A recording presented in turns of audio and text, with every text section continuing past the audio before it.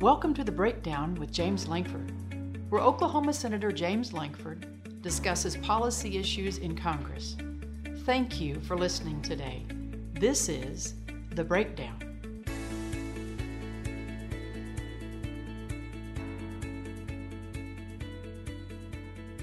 Well, this is Senator James Lankford, Senator from Oklahoma, with another episode with The Breakdown. The Breakdown is an opportunity that we take every month to be able to take some of the big news topics of the day that people hear bits and pieces about and try to break them down into simple, understandable, the moving parts, the background, how that actually came out in full force. Glad that you've joined us. You're always welcome to be able to track us in any of the different platforms for podcasts. And so you're welcome to join us on Spotify, iTunes, SoundCloud, any of those. You can track the social media at Senator Lankford or go to our website, lankford.senate.gov. Well, we have an interesting conversation today. I hope all of them are interesting, quite frankly. But it's interesting in a couple of ways. One is we typically sit down in the studio together in microphones right next to each other and record it. We're not doing that. We're social distancing, literally through the phone, doing a recording this time. And so we're not getting the opportunity to be able to sit down. And we have joining with us, I should say today, Eric Dreiband. Eric Dreiband is the Assistant Attorney General for the United States. He works in the civil rights area, originally from Indiana, former prosecutor, but now works for the United States government as an Assistant Attorney General. Eric, we are very grateful that you're on the team today. Well, Senator Lankford, thank you for having me. It's a real privilege to talk with you, and I thank everyone for listening as well. Well, there are quite a few things dealing with on civil rights, and my counsel, who is on this podcast as well, Sarah Seitz, that folks that are from Oklahoma know Sarah extremely well and the work that she continues to be able to do as the legislative director for our team and also the counsel for our team. She does a phenomenal job tracking down a lot of these constitutional issues and helping us to be able to stay on top of these things as we go. So Sarah is joining us as well. We are literally scattered out in 3 different regions on 3 different lines. But Sarah, thanks for stepping back on again. Thanks for having me, sir. Well, I'm glad. I'm not just thanks for having me on this. I'm glad you're always with us because you do a tremendous job for Oklahoma and Oklahomans. So the goal of the conversation today is a civil rights conversation. There's been a lot of conversation about what happens, what are Americans required to do in this time of COVID-19. Are we in martial law? Are we in lockdown? What can a mayor do? What can a governor do? What can the United States president do? Some of this has come out in multiple ways in the media. Recently, Elon Musk, famous for Tesla and a lot of other things, just announced that no matter what California is going to do, Tesla is going to start production again. And he said, I'm going to work on the line. If you're going to come arrest us, come arrest me first. There's a hairdresser in Texas that was arrested for not closing her business. That became a big stir there. Recently, there's some churches in Illinois that they were meeting, and the court stepped in and said, no, churches are equal to a movie theater. And so if movie theaters are closed, then churches also have to be closed. And the court stepped in and said these churches have to be able to close down. And there was even an article in the New York Times this past week that the New York Times article talked about a prosecutor position in California, actually, that literally she works from her living room and takes in requests from every business in her area. And the business would text her or email her and ask if they could open or ask if they could do something. And so she, sitting in her living room, was basically single-handedly making the decision who could be open, who couldn't be open, how long could they be open, how many people could they have come over to their house. And she had interesting decisions to make, like would you allow private flying lessons for someone who is a flight school? Can they do flying lessons? And so she decided, no, you can't do that. But then she had another request for a group of folks that all had rabbits, pet rabbits. They wanted to get together and have a little seminar on how to be able to trim the rabbits' toenails. And so she was thinking that one through and decided, yeah, maybe we'll allow you to be able to get together in a small group and to trim rabbits' toenails together, but you can't actually do flying lessons or other things. It started this interesting conversation, even in the New York Times, of saying, wait, where are we? What is the status of the American Constitution? And when we get into a moment like this, what do we allow and what do we not allow? And most importantly, who makes the decision? Does a government official, either local government, state, or federal government, make that decision? Or does the individual make that decision? And it gets even harder when you get to issues of religious liberty or the press which is First Amendment rights. Can you tell the press, no, you can't really attend this because this is an event that's going to be closed due to COVID-19, and so the press is not allowed, and they're pushed out, or you allow certain press and don't allow other press and say there's too many press here, so we're going to cut you out, or to say for a religious institution, as I stated before with these churches in Illinois, and we've seen it in several places in Kentucky and Mississippi and other places as well, and even some conversation in our state in Oklahoma, which our Attorney General stepped out and spoke on, and which Attorney General Barr, which I'm sure, Eric, you had something to do with the writing and gathering of this, but Attorney General Barr made the comment saying in times of emergency, when reasonable and temporary restrictions are placed on rights, the First Amendment and federal statutory law prohibit discrimination against religious institution and religious believer. Thus, government may not impose special restrictions on religious activity that doesn't also apply to similar non-religious activity. So it's been an interesting dialogue on this. So, Eric, walk me through the type of things that you're having to deal with. Are you sitting in your office and deciding whether people can trim the toenails of rabbits together or take private flying lessons, or as you're looking at this from a national level, dealing with the civil rights of Americans in a time of real health crisis that we're dealing with right now? What are the type of things that you work on a day-to-day basis on trying to help states and entities understand what's the constitutional protections? Well, Senator Lankford, we're looking at a lot of different things. The Attorney General Barr, directed myself and United States Attorney Matthew Schneider to oversee and coordinate the efforts of the Department of Justice to monitor state and local policies and, if necessary, to take action to correct them. Now, it is the case that state and local governments do have very broad authority to address this pandemic. That we are in a state of a public health emergency, and the state and local authorities have a difficult job to do to protect the health and safety of people in the United States. On the other hand, as the Attorney General has stressed, and as we have explained publicly and to federal courts, there is no pandemic exception to the United States Constitution and the Bill of Rights, and likewise, in particular, there's no such exception to the freedom of religion protections contained in the First Amendment of the Constitution. And so one of the things that we have been looking at and have weighed in federal courts about are religious liberty protections with respect to the pandemic. And I think it's important to understand that while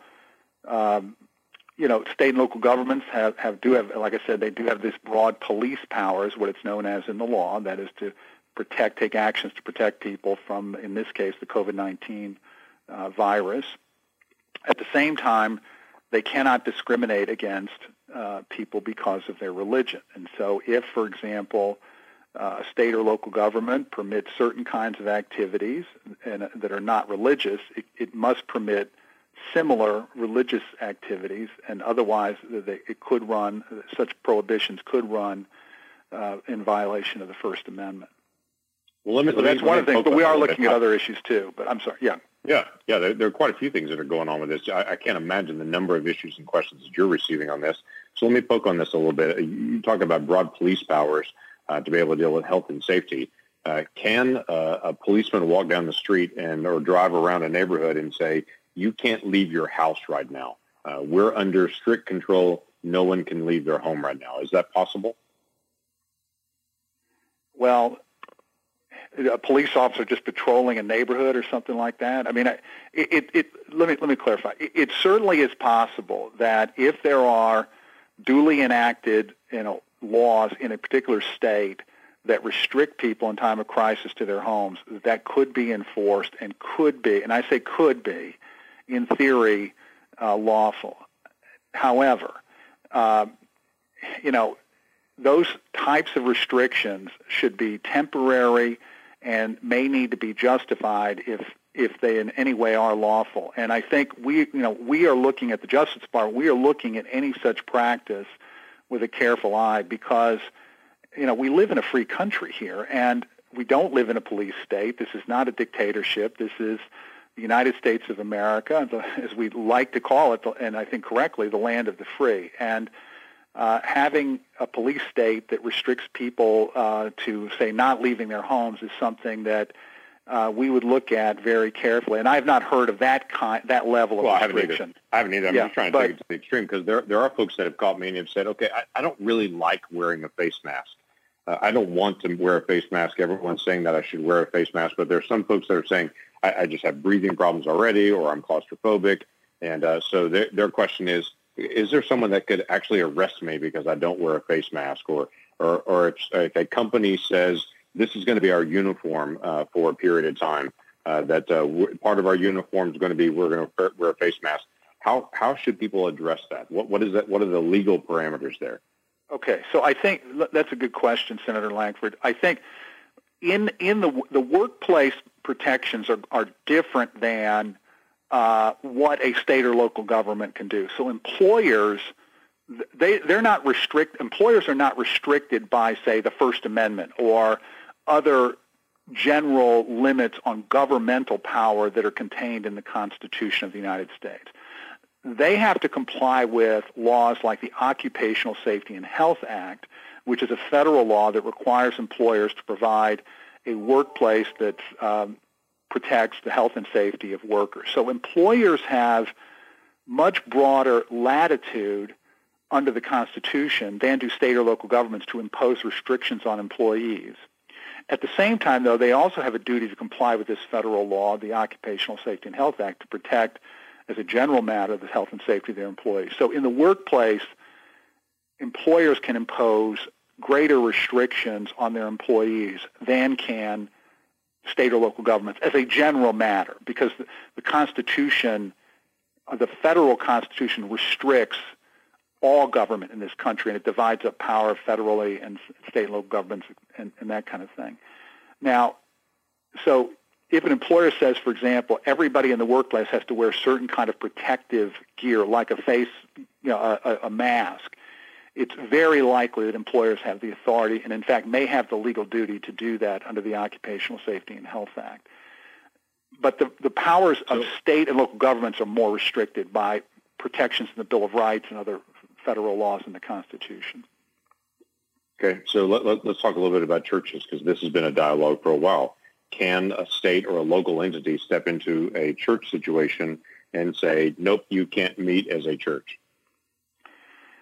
It depends. It is possible, and as long as the restrictions are temporary and that the restrictions are applied in the same way to similar non-religious gatherings. What we have seen is a bit of inconsistency at times. And so, for example, Senator Lankford, we filed papers, what we call a statement of interest, in a case in support of a church in Mississippi, because there the allegations were that the religious worshipers were holding worship services in a parking lot. The congregants listened to their pastor from their car radios. The pastor was inside the church. They were practicing social distancing. Their windows were rolled up, and yet the city of Greenville, Mississippi, dispatched the police upon this thing and fined each congregant $500 per person, even though, as far as we were concerned, and the allegations suggested, that these religious worshipers were practicing very strict social distancing guidelines and practices, and the city of Greenville... I was just saying, in that situation, we've got folks like people in Oklahoma know what a sonic drive-in is.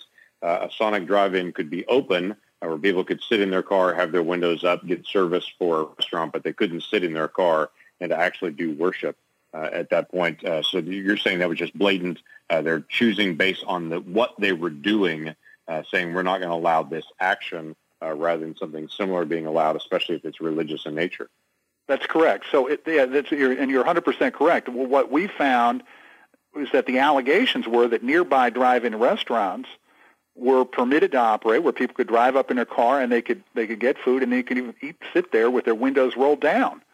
Whereas these people at the church had their windows rolled up. They were not permitted to, by their own design, and the pastor was supporting this, they were not permitted even to leave their cars. And these were individuals, in a small town in Mississippi, who did not have access to, a Zoom call or internet-based ability to listen to their pastor, so this was the way they came up with to do it. It was, and it appeared to us that the city had singled them out and was treating them worse than other non-religious similar gatherings, and so we weighed in favor of the church. Now, fortunately, the mayor of Greenville backed off and agreed, not to go forward with these kind of fines and so forth. So but those are the kinds of things, Senator Lankford, that we are looking at. Is a state or local government treating religious gatherings differently or worse than other similar gatherings? We had a similar case in Virginia too, where we weighed in support of people who wanted to practice their religion, and what we found in the Virginia case was that likewise there were non-religious gatherings that were permitted, but not with social distancing, not religious gatherings at all. And in fact, the police in that case likewise targeted a particular church where there were 16 individuals who were engaged in social distancing inside a church that had a capacity of well over 200 people, and they were targeted and threatened and so forth, and so we weighed in support of them as well. I get that completely. There have been several businesses that have started asking the same questions, and it is a difficult thing. Go back to the New York Times article that there's someone sitting in their living room literally making decisions based on one type of business, yes, and another type of business, no. In a situation where a business owner is saying, my business is similar to a business that's allowed to open, but they can open and I cannot. What should they do? What's a good recourse in dealing with a mayor or with a governor or with any kind of restriction to say, hey, I want to follow the law. I don't know anyone in the country. I've not certainly met anyone in Oklahoma that doesn't want to help protect the health of their fellow citizens. I think Americans understand this COVID-19 that we're dealing with is serious. This is not the flu. This is something that puts people in a hospital on a ventilator, and it causes multiple strokes for people that are vulnerable. I mean, it's very, very serious once you get it from many people in their population. So I think people are paying attention to that, but they're also trying to figure out how to be able to balance things out. If they're in one type of business and saying this is similar to a type of business that's open, Sarah, do you have a recommendation, or Eric, or do you have a recommendation on if someone's concerned saying, I want to just get the message out and to be able to resolve this difference of opinion, how should they do that? I think we have seen lots of folks asking these questions, and as we're getting them, I would encourage others to keep asking so that we can help get clarity and track down answers. I think the Justice Department has done a good job of getting information out, and now that's sort of filtering down to the U.S. attorneys and the governor's offices and mayors, et cetera. And I think the more we have factual information to put out, that is helpful. I think even in the situations where we're trying to sort of find that balance between public safety and civil rights, you even have questions about alternatives and whether or not a viable alternative is still something that is reflective of protecting someone's civil rights and things like that. So in the church example, I know we have seen questions about whether or not having service online really is fulfilling someone's right to the free exercise of religion, or if they have to be allowed to be physically present in the building. We've seen this in the context of assembly and protest, and limits on that in terms of restriction in space and the number of folks that can be present. But I think the more the questions get out and we can get information to folks, that's helpful as we work through really an unprecedented time and trying to balance both civil liberties and public health as well. Yeah, as you use the word unprecedented, that's really true. And I think what a lot of people need to understand is that there are decisions being made and some things are being litigated as we go through the process that we're the first time trying to figure out where does this fit in the United States Constitution? How does this balance out? And so I think it is important for people to be a little patient with each other as everybody's trying to be able to work for the health of the country, but also we're trying to be able to protect each other's civil rights.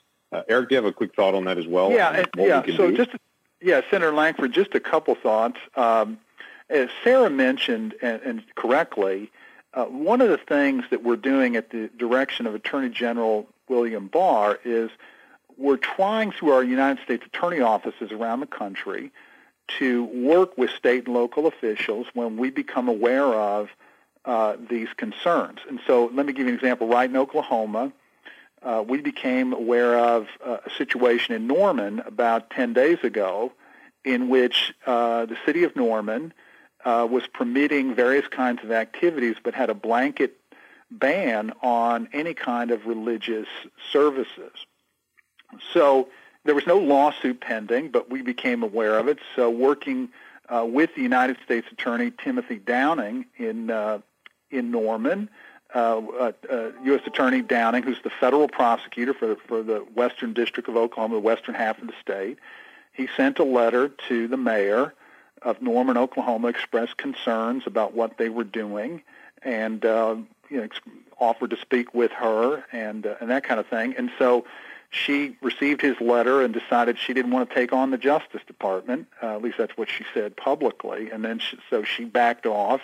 And we've had, and so the religious gathering on Mother's Day went forward in a way that was, again, mindful of and respectful of and complying with the social distancing standards that the government has put out, but nevertheless permitted people to practice their faith on Mother's Day, which was important to a lot of people there. And we've done similar things.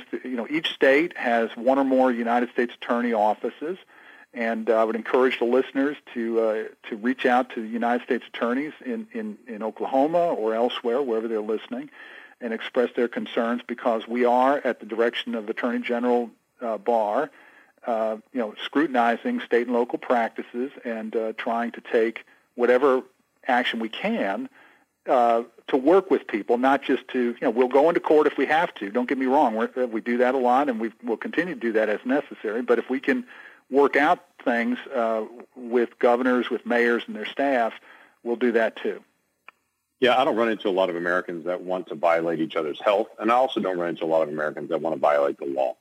People want to violate the law, whether it's mayors, whether it's governors, other folks. They want to be able to do the right thing, and so rarely do you find that. Because this is so unprecedented, everyone's kind of trying to be able to balance their way through. We're getting close to the end of the time, but I've got one big topic that I want us to be able to kind of lightning round through, and that is a little bit of a shift, and it's this whole conversation about tracing. This dialogue about we need to find someone who has COVID-19, and once we find it, we're going to find everyone that they've talked to and go back through and trace this. Now, what I've heard in the national media is China does a really good job with this, and South Korea does a really good job with this. They can track using their phones, and they can trace everywhere that they've been, and they can go talk to everybody that they've talked to, because the Chinese government knows each citizen and who they've talked to and where they've been, because they track all their citizens every day, all day long. They have facial recognition on the streets. They have cell phones that all have to have an app that tracks them and their every movement, so the government is allowed to be able to see that. And I've heard folks say that is so efficient that they can track on all this tracing, and it's so helpful. Maybe we should do something like that in the United States. So, Eric, is that a good idea, a bad idea for us to be able to do that kind of tracing? Not saying tracing is a bad idea, but let's just start with that kind of tracing that you can track every citizen's every move from the government. Well, it's something that I have heard as well. It would, to me, raise concerns about our rights under the Bill of Rights. We in this country, unlike China and other totalitarian communist-type countries, we do have the Bill of Rights and our Constitution to restrict the authority of the government, but balanced against the need of the government to take appropriate action to protect us. But that kind of monitoring of every movement that people make is certainly unprecedented in American history, and I think would raise a lot of questions about whether it is permitted by the Constitution of the United States. We pride ourselves as Americans in strengthening our government to take action as appropriate. We've the strongest military in the world. We've got millions of people in law enforcement and other things who are serving at great risk to themselves. On the other hand, we are a free country, and it's not entirely clear to me that kind of massive intrusion into people's private lives would be permitted by the Constitution. But, if it comes to that, we would have to look at that and make a judgment at that point. That kind of proposal has never happened in this country, and it certainly would raise a lot of questions, to put it mildly. Well, I would say in Congress, it's certainly not being addressed in a serious way as well, that there's no push in Congress to be able to do that type of tracing. But it has been interesting just in the media conversations that I've heard from people saying, other countries are more efficient at tracing. Maybe we should do the same thing. My next question is, do you realize what that means and what that looks like in real life terms? Do we really want any government, whether it's a local mayor, a governor, or the federal government, to be able to track every citizen and their locations and each person they've talked to, each place that they have gone at any moment, in a moment of kind of just in case I need to know that every single person in the country is actually tracked and traced? Now, in a unique situation that we're in right now, when we talk about tracing, there are several states, including my own in Oklahoma, where they're in the process of either hiring or tasking National Guard to be able to say, if we interact with someone, let's say in a nursing home, that they have had very limited contact with individuals, and to figure out they have COVID-19, to be able to find out where could they have connected on this. Is there an employee? Is there a delivery, a supplier? And be able to find out who might have brought that and where that goes, because it's clear someone who was asymptomatic then interacted with someone and it had a very dramatic effect on them. And we need to be able to slow the spread. That's a different issue than just the issue of we're going to get a chance to be able to track each person every day, where they go, who they talk to, who they're in contact with, unless they voluntarily choose to share that. As the federal government, I would think we would not do that to individuals, especially that are American citizens. Well, it certainly would raise very serious constitutional questions, and I think generate a lot of protest and objection and a lot of action in federal courts. It's hard to imagine where it would end up. I mean, I want to be clear. I mean, state and local governments, as well as the federal government, particularly state and local governments, they've got a very difficult job to do in containing this very contagious, deadly virus. And we're, at the Justice Department at least, we're trying to be, and I hope we are, being respectful of the very important work that state and local governments have to do.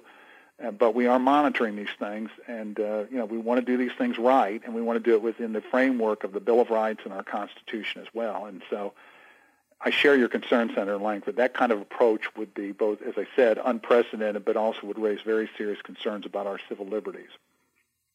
Well, we are the land of the free and the home of the brave. This is a moment where we should be wise with our freedom and to say we have a lot of freedom to be able to make choices, to be able to do things, to be able to work, not work. We should be wise in that freedom to know that we're also guarding each other. I ran into a friend of mine in Washington, D.C., a nice, safe social distance, by the way, last week, and his first comment to me was, I've, over the past 2 months, been completely impressed with Americans that have chosen to be able to follow health standards that they're not compelled to do, but know it's the right thing to do and have done it. And if you would have said to me 3 months ago, most every American will own a mask and will wear it at times in public places, he would have laughed and said, no way. I would have laughed and said that would never happen. That might happen in Asia or other places where it's compelled, but Americans won't voluntarily do that. And we've all been proven wrong in the sense that Americans have stepped up and have said, I know the right thing to do. I'm going to do that right thing to be able to do what I can to be able to help, even though we live as a free people where we're not compelled to be able to do something by the government. And then we're also walking through, as I've said several times, and as Sarah mentioned before, through an unprecedented season where we're all trying to be able to make decisions that line up with our freedoms so we don't lose some of our freedoms now based on an overreaction of what we need to do to be able to help protect our health.